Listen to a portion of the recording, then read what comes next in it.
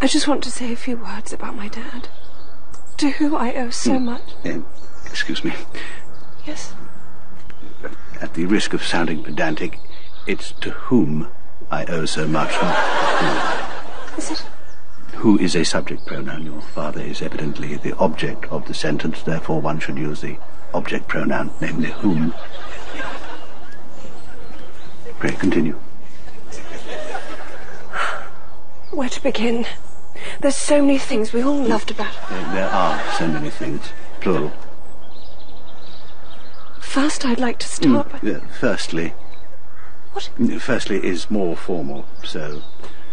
I can't believe you're interrupting me. Everyone here is completely disinterested in what you have to say. Is uninterested. Disinterested means impartial. One has to respect the departed, not to mention the English language. More than anything else, I remember my father's sense of humour. Whether he was at work or down the local pub, he would always be holding court, and people would literally laugh their heads off. I doubt it. What?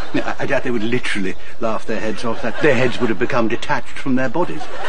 It seems highly unlikely that your father would ever have said anything that funny. Vicar, you and me are going to fall out. You and I. Let's not forget our personal flames in a day such as today. For goodness sake, you're putting me off. No, I'm not putting you off. That would end a sentence with a preposition.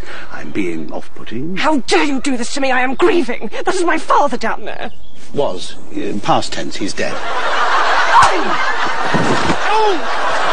You've ruined today for everybody. Now you just lay there and think about what you've done. Not lay, lie. You shouldn't use the transitive.